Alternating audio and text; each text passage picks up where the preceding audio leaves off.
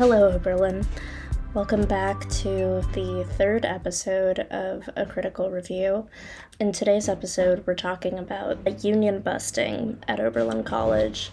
So basically what happened is in early 2020, right before the pandemic, Oberlin decided to fire over 100 unionized dining and custodial workers.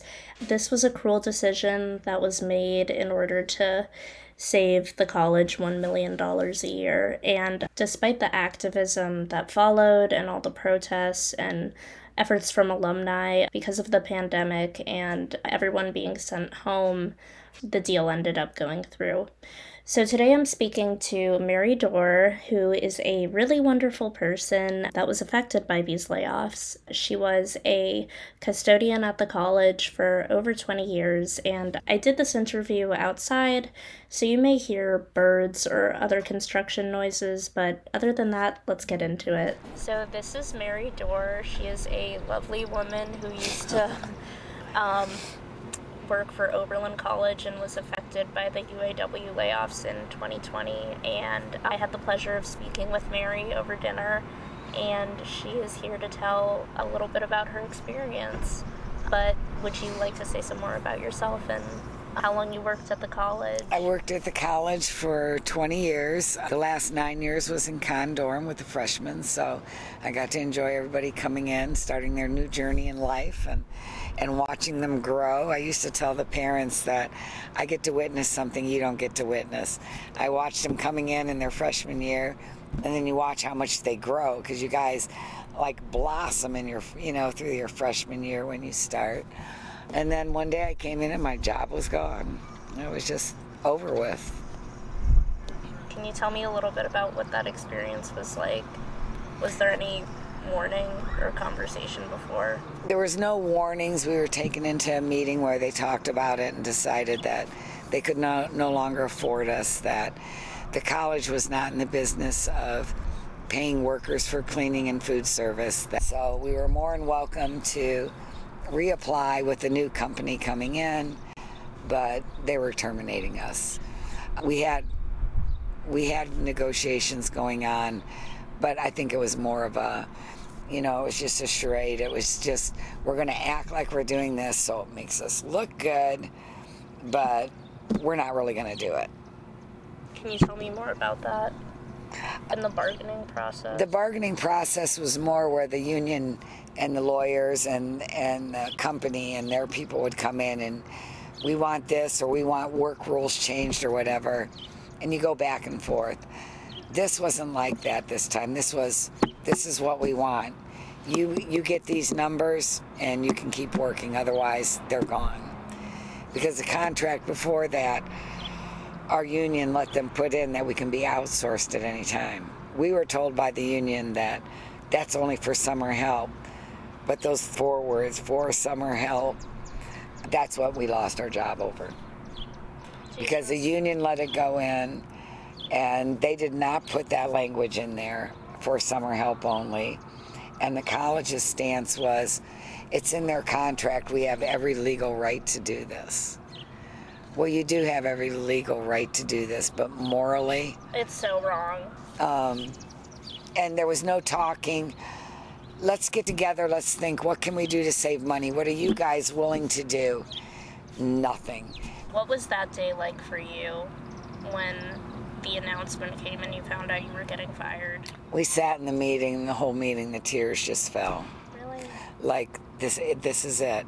Anybody that's been around long enough knows when they haul you into a meeting like that, it's over with. It's not looking good. They decided that we had to leave August 15th. We were supposed to work to the end of August. Then they decided they needed us out at August 15th because we were interfering with SIOTA being able to get used to the buildings and do whatever they had to do. And they said that they're not paying us for those 2 extra weeks because we're giving you severance pay anyway. Then they turned around and they said, we want you out August 1st and we're going to pay you. So we're like, we might as well get out addition to the severance pay. They're going to pay us 2 extra weeks. So when we all got our pay stubs for that big lump sum of money for 10,000 severance pay, whatever you had left in your sick bank and vacation time, every time you would get your paychecks, if it was 30 hours vacation, 10 hours sick time or whatever, they never itemized it. Well, some of the guys knew. So they just gave you a bag of cash? Basically, that's what they did. And they said that they would pay us those last 2 weeks. What they did was they took our sick pay and stuff like that and used it to pay us. And if you knew what they owed you, that you wouldn't know. Yes. One of the guys that never missed a day of work, and he was 2 weeks short, and we tried fighting him, and the college said that we can no longer open up those wages, that Really? it's not accessible. They made us leave 2 weeks early, so basically we lost a full month of pay. But hey, they're giving us the severance pay, and if we said anything, then they could take us away, because we had to sign a piece of paper stating that No, please tell me more about that, because you mentioned that and earlier dinner. over dinner. When we went to go get our severance pay, we each and every one of us had to sign a paper. And basically the paper said that we agreed the college bargained in good faith because we had filed unfair labor practice charges against them. We had to drop those charges to even get the severance pay. Then we had to sign a paper stating that I, Mary, agree the college bargained in good faith and we will never sue them, and we're forever grateful for basically everything they ever did to us. And it was to legally protect them from any of us to come back and sue them. And if we didn't sign it, we would not get our 3 months health insurance, we wouldn't get our severance pay. So basically they held your severance pay and health insurance hostage Until you signed that during paper. the pandemic. Yes. Until you said that they were fine and that Yes. they did nothing wrong. Yes. That's terrible. And I think that's honestly something that a lot of people don't know, because I had no idea about that. Like I knew it was messed up what happened, like all of you guys being fired, but I had no, like, we weren't here after the pandemic happened. Like, I had no, I thought everything kind of worked out, but... Because that's what they want it to be perceived as, that, oh, and then we decided we're going to give them a year's worth of health insurance. Because it's a pandemic, and we're really concerned about our workers. The only reason they did that is because the alumni raised such a fit that they gave us a full year of health insurance, which we did not have to pay for. Thank God. And it was only because of the alumni. Because otherwise, they wouldn't even give that. Wasn't that the alumni fund, or... Is that 18-something? Did the money come from that fund, or is it from the college? For our health insurance? Yeah. I don't know who paid our health insurance. I know the alumni gave each and every custodian, I think it was like $3,500 on a credit card, and tax-free. And I think what it shows is that Oberlin alumni giving that money just shows that, like, the priorities of the college and the people who go here and the alumni and the faculty, and that those priorities don't align. Those values are not aligned. Oh, I agree. Yeah. Wow. I agree. No. Well, I'm so happy that, it wasn't a disaster for you when you got that announcement. But you were telling me about some of your friends. Some of my friends have lost their homes. Some of them, their kids were ready to start college. It's like, well, definitely not going to do that now because of tuition remission. Can you explain what that is? A tuition remission is where Oberlin College would pay an employee if their child went to college, and say the tuition for Bowling Green was $18,000. So Oberlin College would pay half of their tuition to send your kid to college. For tuition, it didn't pay for room or board. Yeah. But they would go up to half of Oberlin Colleges. Wow. Some kids were in college, and their parents are like, we can't do no it. can do. So the college offered $5,000 for 2 years. But they look at it as, well, we did this. Look at us. Pat us on the back. We're good people. They're not good people. Good people don't do this for a living. You and I talked about it earlier. People that have an education and people that are good at raising money, and you go out and do good things for people. You go out and help that person that is a little down because they're having bad luck. So if you use your job and you use the excuses, that's what I was hired for, well, you're not a good person because you chose that path. Wow. You chose to take that job knowing, well, we're going to get this place under control. Yeah. There's always a compromise, and there was no compromise. And there should have been. There should have been a compromise between the union and the college, but it wasn't going to happen. How do you think the pandemic affected things? I think it saved their ass because there was no students here. There was nobody here. It was getting up to all roads lead to Oberlin. All these parents and prospective students are going to be on campus, and the students already had in the windows union busters and posters on everything. The students were not here to keep things going. And then you got sent home and everything was virtual. And there was a lot of freshmen the first year that I got to know, they had no idea Really? that any of this ever happened. None whatsoever. And that's what bothers me about Oberlin. It's like every 4 years people forget. Yes. Yeah. But it's like that documentary, stuff that you do, stuff that students do, that's what'll make it never be not forgotten. And I think it's important, especially for younger OBs, to know that the history of the place that they're going to. It is, because when they decide to take something away and they give you this reason why they're going to do it, it needs to be in their back of the head. Well, it's unbelievable. And for anyone who's listening, Mary is literally a saint. I'll listen to you. She does everything for people. Thank you. But can you tell me more about what you do for students, or just your relationships with students in the past, and just kind of what Oberlin means to you? I think what Oberlin, years ago when my husband died, I went into the dorms, and we go through the whole year, and these students, they'd see me cry a little bit, and I'd come, somebody had flowers, or you'd see a note. You make our day, blah, and they gave me a reason to get up and live. My husband was gone, my kids are in the Army, they're both nobody's here, and you're like, why am I even living?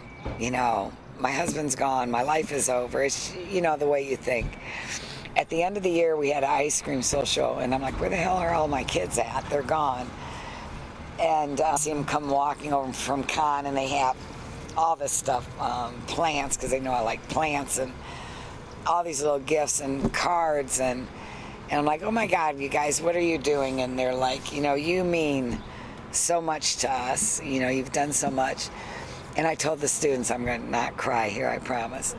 And I told the students, if you go out in the world and you do what you did for me, where you gave me a reason where it was worth getting up and coming to work, you gave me a reason to live. And I honestly don't know if I would have made it without you. So if you go out in the world and you do what you guys did for me, God bless every one of you, because this world will be a bigger place. When you worked in the dorms, you really got to know you guys, not just somebody passing through. You got to know you guys as people, and what you wanted out of life, and what inspired you and made you a better person. And so over the years, you just start building on them relationships. And I think the hardest part of losing the job was thinking, I'm never going to have those again. How could I not have those, special relationships with parents that you've met? I told you I have parents stay at my house on graduation. Yeah. It's like, there's the key to my house. You got to like dogs. If you don't like dogs, don't come to my house. But it's whatever they ask for. Or the parents will call up. Can you go get, Johnny his birthday cake? Or where can we get a storage unit? Or where can we get an apartment? So whatever they want, if I can't help them, I'll find a way, or I'll find an answer for them. You can't really help everybody. But so I still get to see my students.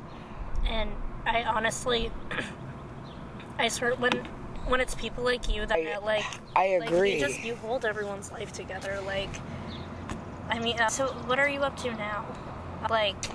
How have things changed? I don't have to punch a clock no more. For me, it worked out good. I was one of the very few lucky ones. I don't have to work. My husband and I, we took care of things, and we had our 401ks, in order. I'm okay with health insurance. I take care of a little old man on Thursday to help a family out. He has dementia. So this week we're going to the African wild safaris up in Port. Wow. Yeah, I think he's going to love it. That's great. And he'll just be sitting in a car, but he's getting pretty rough. The dementia, it's getting harder on the family. It originally started where I was just cleaning for him 2 days a week. Now it's 24/7 care, so I always go on Thursday, and we go visit his sister, and we go for road trips. I'm like, Pops, you want to go for a road trip? And then the students, I go to a gym in the morning and work out. I basically do whatever the hell I want. But it's been good for me, but other people it's not been good for. How has Oberlin College, because you worked there for 20 years, which is a really long time, so you've really seen kids grow up, you've seen the college change. How has it changed since you started working there? When I first started working here, it was more of a family atmosphere. Thanksgiving time, everybody got a turkey. Before Christmas, you'd all have a little bit of a Christmas party. Everybody was, your bosses were kind to you, you were kind to your bosses. It was a family. And then probably about 10, 12 years ago, you could see the shift. There's them and there's us. And you don't cross the two. Them are better than us because we're just those low. And it changed dramatically. I left here when they were getting rid of us. I couldn't take the pressure anymore. It's like we did not even exist on campus. Never once. We were not even acknowledged after that.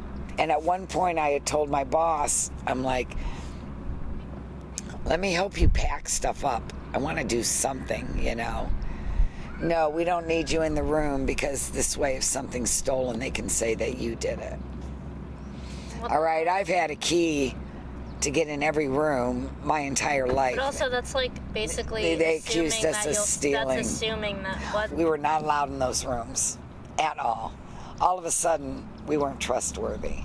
Oh my God. And the last thing I would ever do, number one, would be steal, but take anything from a student. I would just never do that. Yeah. And just that they insinuated that. And by then, because we were the reason for all their problems, and we're just going to blame them. And that's how the college has changed. And I don't think you'll ever get that back now. Really? Well, when you have people that everybody's subcontracted out, they have... Food service is different because they already had the emotional attachment to college students. But when you're bringing people in that, the turnover at Scioto is unbelievable. Yeah, what you were telling me before is just really interesting, how back in the day it was you work at Oberlin College, whoa, how'd you get that? Oh yeah, can you get us in? Do you know anybody that can get me in? And now everybody would be like, yeah, I don't want that job. Yeah. Laura quit. Al quit. They gave their 2 weeks notice. Bill, who was not quite ready to retire, said, I'm going to tell you right now, I'm giving you my 2 weeks notice, I'm retiring. They left. Wow. They just out and out left. Can you share what you told me before about what you want to say to students of, because I'm a senior, I'm going out in the world, and I thought what you said to me about, if it's your job to do this to people, just that made me tear up a little bit. One of my students, when this was all going down and stuff, and I was close with my students, every group I had, he was asking about it, and he goes, the music's back on, everything's good, and I told him, I had to do a lot of soul searching because this was really bothering me. And I had to decide really what was this job that I liked so much. You know, the pay and benefits were good, but what was really this job? And it was the students that I loved. And I told the students, I said, but promise me when you go out in this world and somebody offers you a job and you know that your job might be under the pretense, well, we have to cut costs, but you also know in your job that this is what you're going to have to do. Look at all these tiers and look at everybody walking around and choose not to do that job. Because people like Ambar choose to do this job because they get good money for it. You know, if you're going to be the meanie, somebody's going to give you all the money in the world. Use your education to do what's right in this world. Use your education to help somebody that needs help, or work with a group of people that are underprivileged, or the homeless, but help somebody, because that's what makes the kindness in this world. You know, if instead of looking around and saying, what can I get if I do this? You need to look at things and say, what can they get out of this if I do that for them? Is it going to make their life better? Is it going to make their life easier? And if not, don't do that job. No, it's not worth it. It's not in my eyes, it wouldn't be worth it. But that's a choice people make, and Ambar has chosen that. It makes me sad because I feel like helping people and stuff, that's such a big part of what Oberlin's about. I agree completely. So I don't know, personally, I'm like, it just makes me sad, and I'm worried about Oberlin. But I would hate to see this not be able to pull themselves up from this and move on. I don't know, because it's more about how many students you get in here now. Look at this, we had the biggest class. Well, if you ain't got no place for them to live, what does it matter? If you're paying so many people financial aid to get in here, then where's the money coming from? yeah. But you know, then they get you on housing and food. Yeah. I mean, what do you pay a year for total housing and food? So I'm a senior and I live off campus, and it's different. But the average Oberlin student lives on campus. It's north of 16 grand, like 16, 17. Holy shit. Yeah, and my rent off campus is $350 for everything. Oh my goodness. Yeah, with utilities, Wi-Fi, all that included. And on campus, a review did the math once. It's around $1,200 a month for like a double room. Are you kidding? And that's not even your meal ticket. No, that's just housing. When the students left for COVID, the ones that were left, you felt bad for them. Because I heard that Bon Appetit was only allowed to spend so much money for students to feed them. So, of course, you know, you're looking in the garbage. And my one RA, I'm like, why is all your food in the garbage? Are you not eating? He goes, Mary, it's rice every day. It's everyday rice. I am so sick of this. I said, so what would you like? I said, do you like linguine? So, oh my God, he goes, yeah. He goes, so I made him chicken linguine, and he said, I'm dying for steamed broccoli, and I put steamed broccoli in that. So then the next week, I'm like, do you guys like lasagna? Oh my God, yes, we love lasagna. I said, okay. So I made lasagna dinner, salad, and all of that, and then we had a little dinner. So then my girlfriend Deli and I decided that we were going to really just piss them off. We had breakfast for the students. There was like 9 left in our building. And they're like, should we get a permission? I'm like, no, it's better to ask for forgiveness than to ask for permission and be turned down. So no, we're not asking. What are they going to do, fire us? We're going to leave our job anyway. This is our breakfast that we had for our 9 students. Wait, I love that. Yeah. And I told the students, make sure everybody's 6 feet apart, you know. Yeah. We have to follow the COVID rules. Yeah, we had a good time that day. And they're like, they ate almost everything. Except sausage. They were sick of sausage. So we had bacon and all of that garbage. But it's been a good 20 years, but I feel bad for the people that still work here. They walk on eggshells wondering, are we next? or what's going to happen next. And so Yeah. it's kind of good to not be here anymore because of the atmosphere. The stress is not worth it. That's when you know it's a toxic work environment. Yes. Jeez. Yeah. Well, is there anything else that you would like to say to anyone who's listening just about this experience? Or anything that we might not have covered yet? Yes, like your social justice starts at Oberlin College. And there's probably nothing you could ever do to ever get our jobs back.